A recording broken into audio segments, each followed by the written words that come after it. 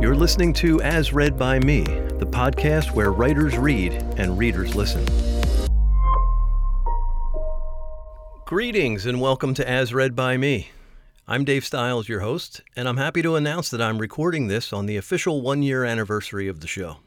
Big thanks to all the listeners and contributors for supporting and encouraging this endeavor so much over the past year. And speaking of which, I received a request from one of our listeners to start adding show titles to the episodes to make it easier to find your way back to your favorite stories. And being that we aim to please, this episode is titled Dog Days. Why? Because it's early August and all the pieces are dog-themed. And being the curious type, once I named the episode Dog Days, I had to look up the origin of the term. What I found out was, while these are the hottest days of the summer, the term really doesn't have much to do with the fact that your dog will likely be lazy around this time of year. Actually, like many of our calendar year traditions, the term Dog Days of Summer has its origins in astrotheology. It seems during late July and early August, the sun can be found in the same part of the sky as Sirius, aka the dog star. And because Sirius is one of the very brightest stars in our sky, the ancient Greeks and Romans presumed it to be closer and a possible contributor to the additional heat we feel this time of year. Turns out the heat theory was wrong and is now explained by modern scientists as the result of the tilt of the Earth bringing the northern hemisphere just a little bit closer to the sun this time of year. You can certainly check out the internet for more info on this.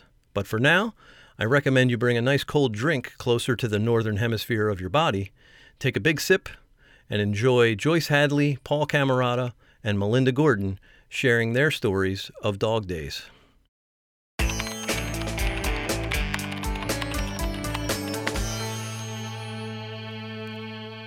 Hi, this is Melinda Gordon, and this is Bruiser, as read by me. There's a hole in my heart where he used to snuggle, right next to me, sometimes underneath my flannel nightgown when it was cold out, or he was feeling a little unsure about the big world he was now part of. Just 5 weeks old when he became a member of our family. The pet shop said he was 8 weeks old, but we learned better as he became ours. A tiny little buff-colored boy with bright eyes, a white spot on his forehead, and hope in his heart. He opened his little mouth to speak, and a squeal came out that tore at every inch of me. This baby became our world in ways both strange and wonderful. He weighed only 4 pounds and smelled like popcorn, that miraculous scent of new life that makes us go weak in the knees when we cuddle our first puppy. His foot pads were bright pink, his nose light gray. Not fully formed even, yet we would soon learn of the tragedies that had befallen him, and we would promise to try to make him whole again for the rest of his life. So little, so scared, so sweet. We named him Bruiser.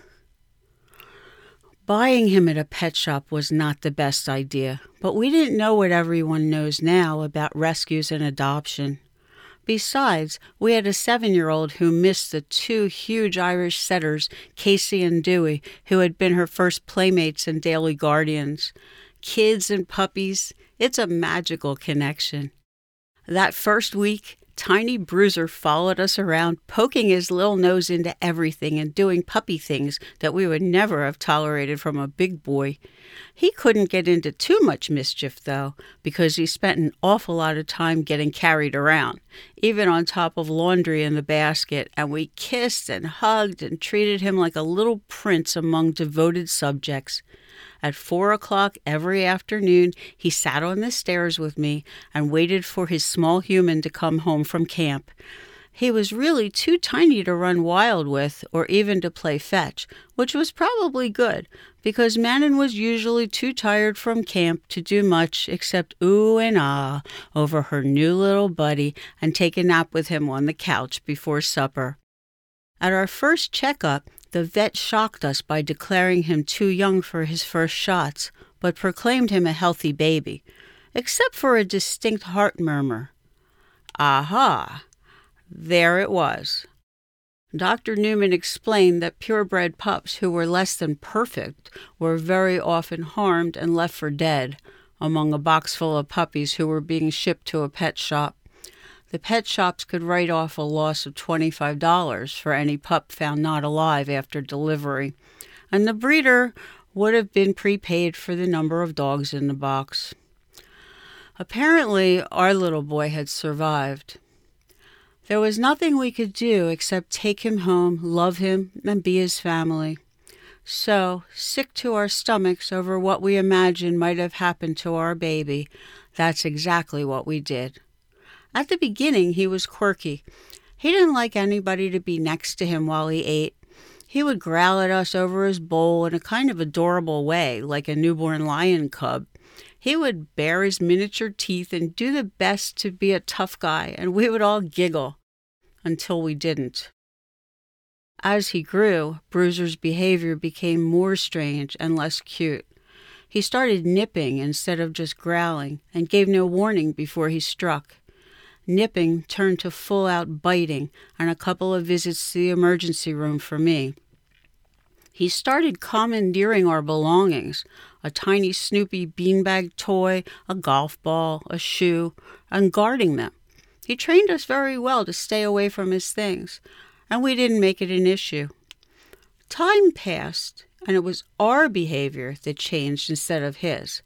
His hoarding became an obsession, as did his guarding behavior over anything and everything. When guests were visiting, we learned quickly to say, "Don't reach down," or something similar to make sure their hands didn't become victims of our burgeoning little monster. Bruiser liked to be near us, but not picked up. He liked to be in the backyard, but wouldn't play. His disposition seemed sweet one minute, but he would snap into a rage the next. His health was excellent, and then one day he started having seizures. He repeated behaviors over and over. He attacked unprovoked, and he attacked more and more often. When he attacked, he looked like a wild beast, and then would become a fluffy little guy immediately, with no seeming knowledge or recall of what had happened. Our friends and family members called us crazy, and we questioned our own sanity every day. When the topic of what to do was brought up, it was Bruiser and me against the world. I was so determined to make good on my promise to give him a good life that I wasn't even rational. I fought and cried and begged my way into earning him many more years than he probably may have gotten anywhere else. By a stroke of luck, we learned that the veterinary hospital at University of Pennsylvania had recently formed a behavior clinic. Our appointment was made, and the whole family attended. The young doctors there were enthusiastic and eager to help us make Bruiser a better doggy. He was about 6 years old when we started his training. We became great at doing all the non-threatening exercises, and Bruiser became about 5 pounds heavier from all of the cheese rewards that went along with the program. After realizing that we were well trained and Bruiser was fat, the doctors recommended a neurologist who might be able to help. Soon, Bruiser became one of 7 dogs who were in a clinical trial for the use of Prozac in dogs. We saw glimmers of progress, but the seizures were still frequent, and he had attacked a few times. After a while, we were disheartened and frustrated for sure, but not defeated. The neurologist suggested doing an MRI so that she could have a better look at what, if anything, was going on with this guy. We agreed. The results were fascinating. Bruiser showed signs of blunt force trauma to his head and neck that had resulted in scar tissue and tumor-like formations on his brain, skull, and ear canals.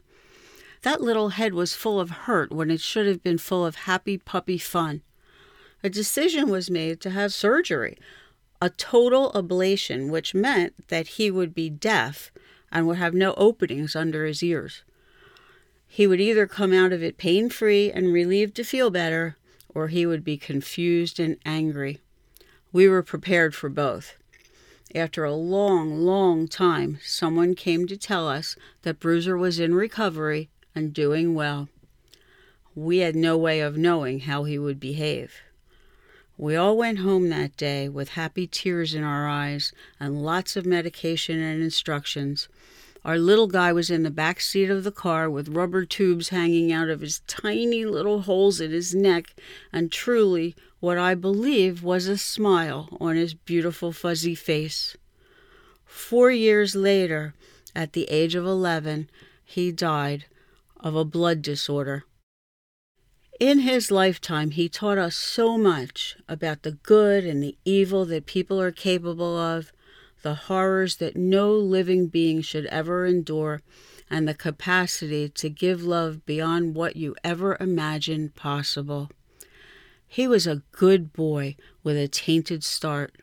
It was our job to give him the best life we could. We tried.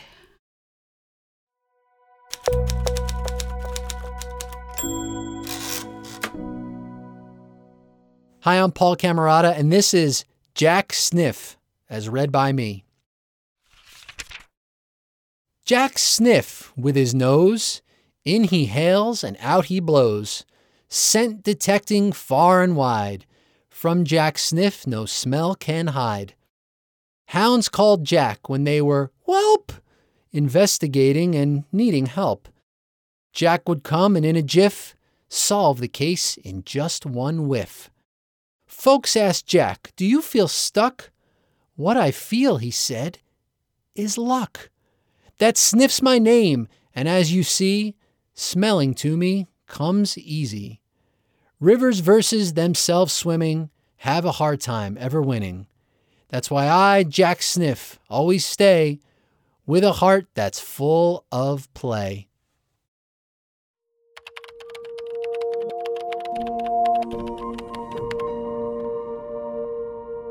Hello, this is Joyce Hadley, and this is Oliver, Born to be Wild, as read by me. I should have realized when I went to meet Brittany Puppy, soon to be known as Oliver, that this breed was live-wired. Upon entering the breeder's home, I was immediately jumped on with great affection by 2 adult Brittany's. The dog's owner told me it was a good sign. She said it confirmed I was the right person who had come to select one of the 3 remaining puppies. It was love at first sight when I looked at Puppy, soon to be known as Oliver. He was so wiggly, cute, and cuddly. His markings were just peeking through.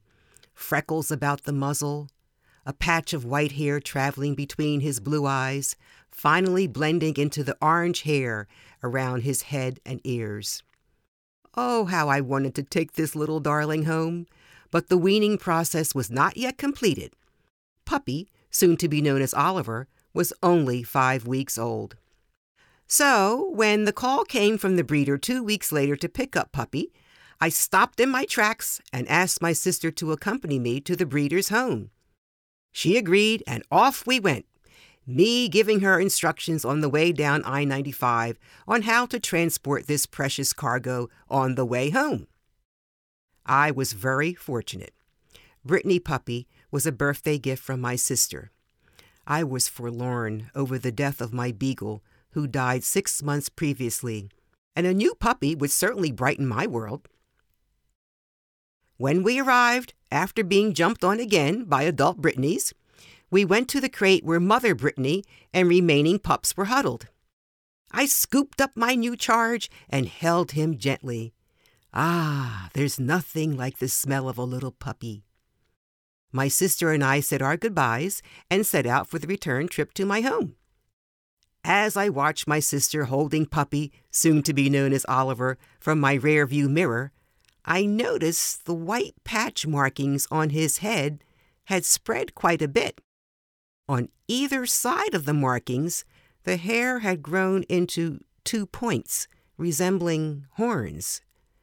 Was this a sign? A few days later, once I'd had a chance to look over and try to get a feel for this new puppy's personality, it hit me like a lightning rod. Oliver! That's it! From here forward, little Brittany, you shall be known as Oliver. Fast forward, the first couple of months were filled with the normal, some of my friends thought otherwise, puppy behavior. Oliver dissected every toy I purchased for him. even those with the indestructible tag. I tried to make him comfortable at night, but after chewing 9 dog beds, I gave up. He preferred my bed. It's a good thing this puppy behavior was pre-pandemic because I lost a lot of toilet paper. One morning, I heard a lot of scratching and running in the hallway. Oliver had managed to take almost the entire roll of toilet paper from the bathroom, down the hall and into the living room. The running sound was Oliver jumping into the piles of toilet paper and gathering as much as he could into his mouth. Oliver is a good sport. He loves being in the backyard with me while I do yard work. One spring day, as I was totally immersed in my yard duties, I noticed Oliver was missing.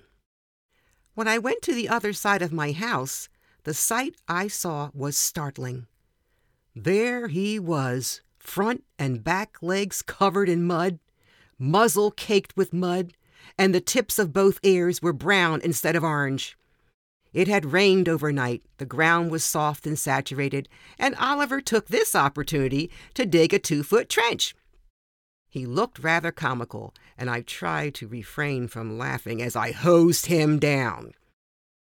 One thing I soon learned was to always make certain the latch was secure on the gate. When Oliver first had his chance to escape, it took me a half hour to catch him. He does not respond to commands. It means me getting in the car, riding around calling, "Oliver, come here, sit down." Capture usually happens when a neighbor pitches in. One day, a neighbor tackled him on her front lawn and held him down screaming, "Joyce, hurry up, I've got him." I quickly left my car running in the middle of the street, ran with collar and lead in hand, saved my neighbor, and placed Oliver in the car. There were a few more escapes and a few more car chases, but this one tops the list.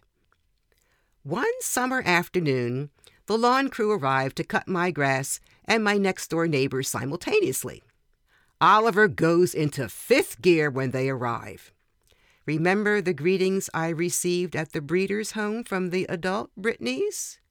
Well, Oliver greets the lawn crew by jumping nearly 6 feet on my back patio doors. I had an appointment and needed to pay the crew before I left, so I beckoned to one of the guys to come to the back door to be paid. As I opened the door ever so slightly, Oliver pushed through my legs and he was gone. The gate was open.